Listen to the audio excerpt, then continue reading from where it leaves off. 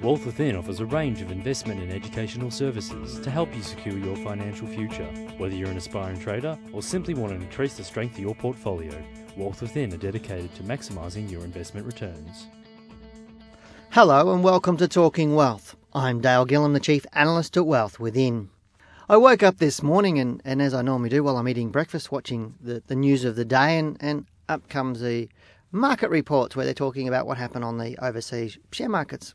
And the announcer said this morning saying, the Dow's down 50 points because of a reaction to this flue virus or the swine virus. And I thought to myself, well, that's really, really interesting. And to me, the media always has to have an excuse for something, or why the market went up, why it went down.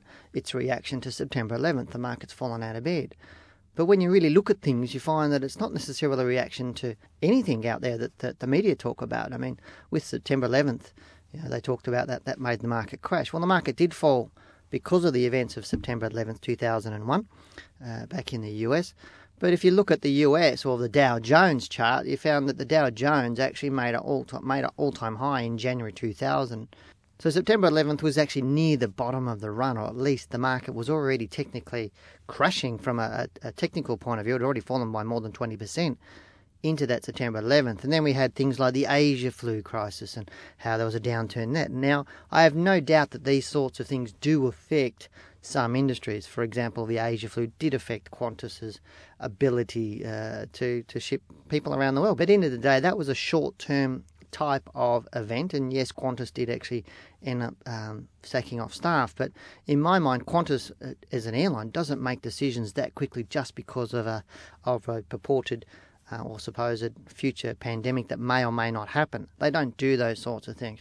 With Qantas, they would have been waiting for an excuse to get rid of those staff because for years before that, Qantas was looking at any opportunity to get rid of staff, and they continued to do that after September 11th and after the Asia flu crisis, because with Qantas they had a lot of people left over from the government days of the airline where they got very, very high superannuation, and I think that was in the order of over 20% Qantas was paying for superannuation for these staff, and so they were intent of getting rid of those people simply because it was costing them a lot of money there to fund these staff, and so they were giving them packages after packages after packages. This was just a great excuse.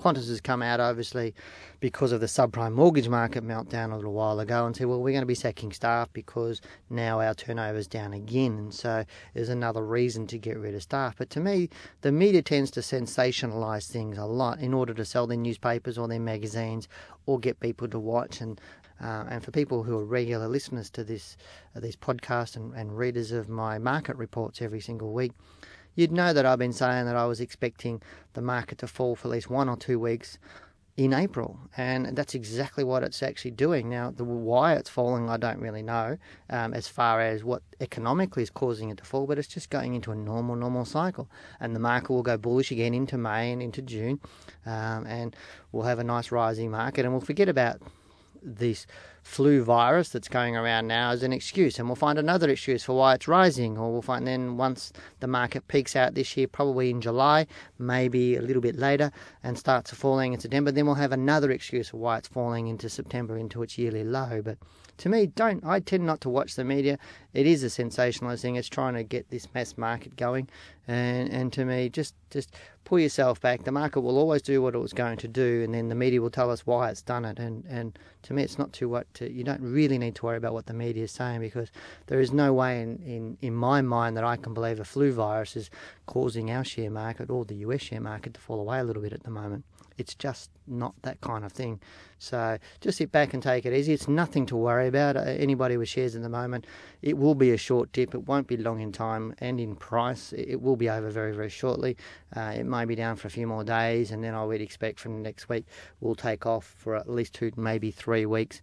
And then we'll come down for another week or so. So just sit back, just relax, and the market, as I said, the market will still be going bullish through into June, and we'll make some money. But just don't try and speculate. Like I saw yesterday, Biota went up quite a lot, and Biota produces the flu vaccines. And I expected the gamblers out there to take a gamble and punt on biota, and now's not the time to buy biota because the gamblers would have been early yesterday morning and trying to buy it, and for most time they're going to lose, because when people realise it's probably not as bad. I mean, the government's got stockpiles of these flu vaccines and big stockpiles. So yes, we'll probably get more people going to get a flu shot over the next few weeks in response to what's going on. But this fear and greed mongering is something I don't tend to subscribe to for investing purposes. You should always do things away from the herd and in a rational light rather than follow the herd, because when you follow the herd you'll actually make mistakes, and that's not what we want to do. So